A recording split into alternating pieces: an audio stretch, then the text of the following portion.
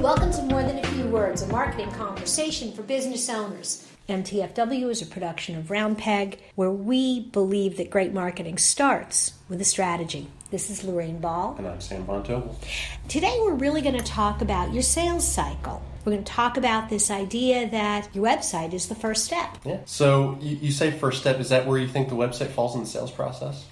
Sometimes, not always. Different businesses, I think it happens at a different time. For some companies, it starts with a search on Google and they hit your website and they get ready to start learning more about you. Other times they get your business card or someone says, Round Peg does really great work. You should check them out. So people come to your site differently, but then they get there. Yeah, they get there and they learn about all the great things that you do. How do you get them to the next step? It's different for different businesses.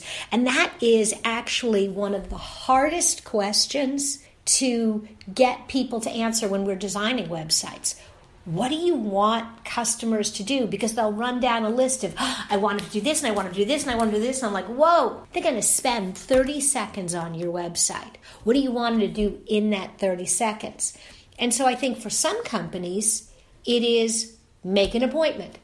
If you're a heating and air conditioning company, service company, they're going to make an appointment. But that's not always what they do. Let me turn it around on you, because you've got a couple of clients that are very, very different. For your food clients, where do you want them to go when they get to the website? And we're trying to convince them that they should buy this bean or this bread. Well, for Randall Beans, I think the biggest thing is the recipes. We want to drive them to our recipe. We have recipes and we have cookbooks, and the goal is to showcase how wonderful and versatile and delicious these beans could be. And then you lay out this great recipe, you show some nice pictures, kind of wind it up at the bottom. Hey, these are particularly good with Randall Beans. If you can't find them near you, we have a store online. If they're around you, go buy them. Absolutely. So for that kind of product, what you're trying to get them to do is visualize how the product would fit into their life. With some of our interior design work, a lot of times the gallery that showcases the product in people's homes is a really great destination, because now you get them browsing, you get them excited, and then the next step is, let's make an appointment. For other things, you probably aren't browsing plumbing fixtures. You're probably here because there's 2 inches of water in your basement. Yeah. So let's get right to it. And so, the trick is really, as a business owner, to sort of step back and look at your sales process. What do you have to do to get someone to buy? In B2B applications, it's usually you come with a problem.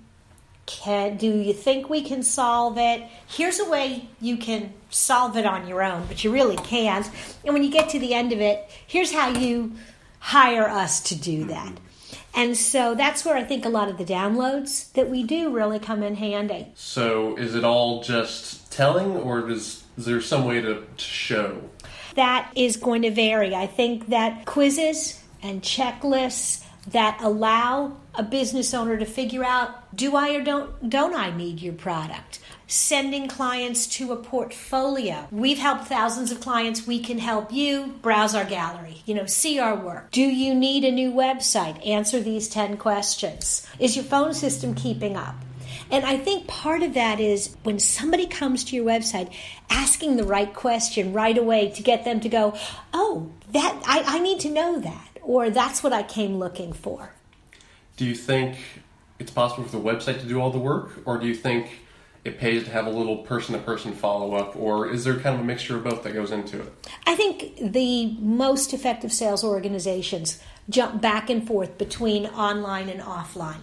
Somebody comes to your website, they download some information. You get them into your email campaign and watch the behavior. Do they come back? Do they open your emails? Do they ask for more information? Do they register for a webinar? Do you get their phone number? If you get their phone number, give them a quick call and say, hey, notice that you've downloaded these different things. Thought you might be interested in this. Can we have a conversation about that? Or getting somebody into a cycle where food clients, you've downloaded 3 recipes. Here's a coupon. Go to the store and buy it, and do it at a discount. That's a great way to kind of test, are you breaking through? Are you making progress? One of the things about internet marketing is, on the one hand, information is immediate, but results are not. You can see that you're making progress. You can see that there's this group of people that keep coming back week after week. But it may take a very long time to get them to buy. I had someone call me who literally had been on my email list for 7 years. 7 years. They've been getting my emails once a week, every Wednesday morning. And I can go back and look in the history after they called, and I'm like, wow, they open a lot of these. I mean, they don't open nobody opens everything you send, but they're a groupie, they're a fan. And they finally called and said, I've watched your stuff for years. I need this now. And so if you're going to do internet marketing, I think you really need to look at the long haul. Yes, I'm going to make some sales today, but I'm laying a ton of groundwork that will pay off a year, 2 years, 3 years from now. So it's kind of that mixture, and it starts with the right question on your website. Absolutely. So if you want to know more about kind of this shortening your sales cycle and using your website, be sure to download our sales cycle workbook. This has been another episode of More Than a Few Words. Thanks for listening.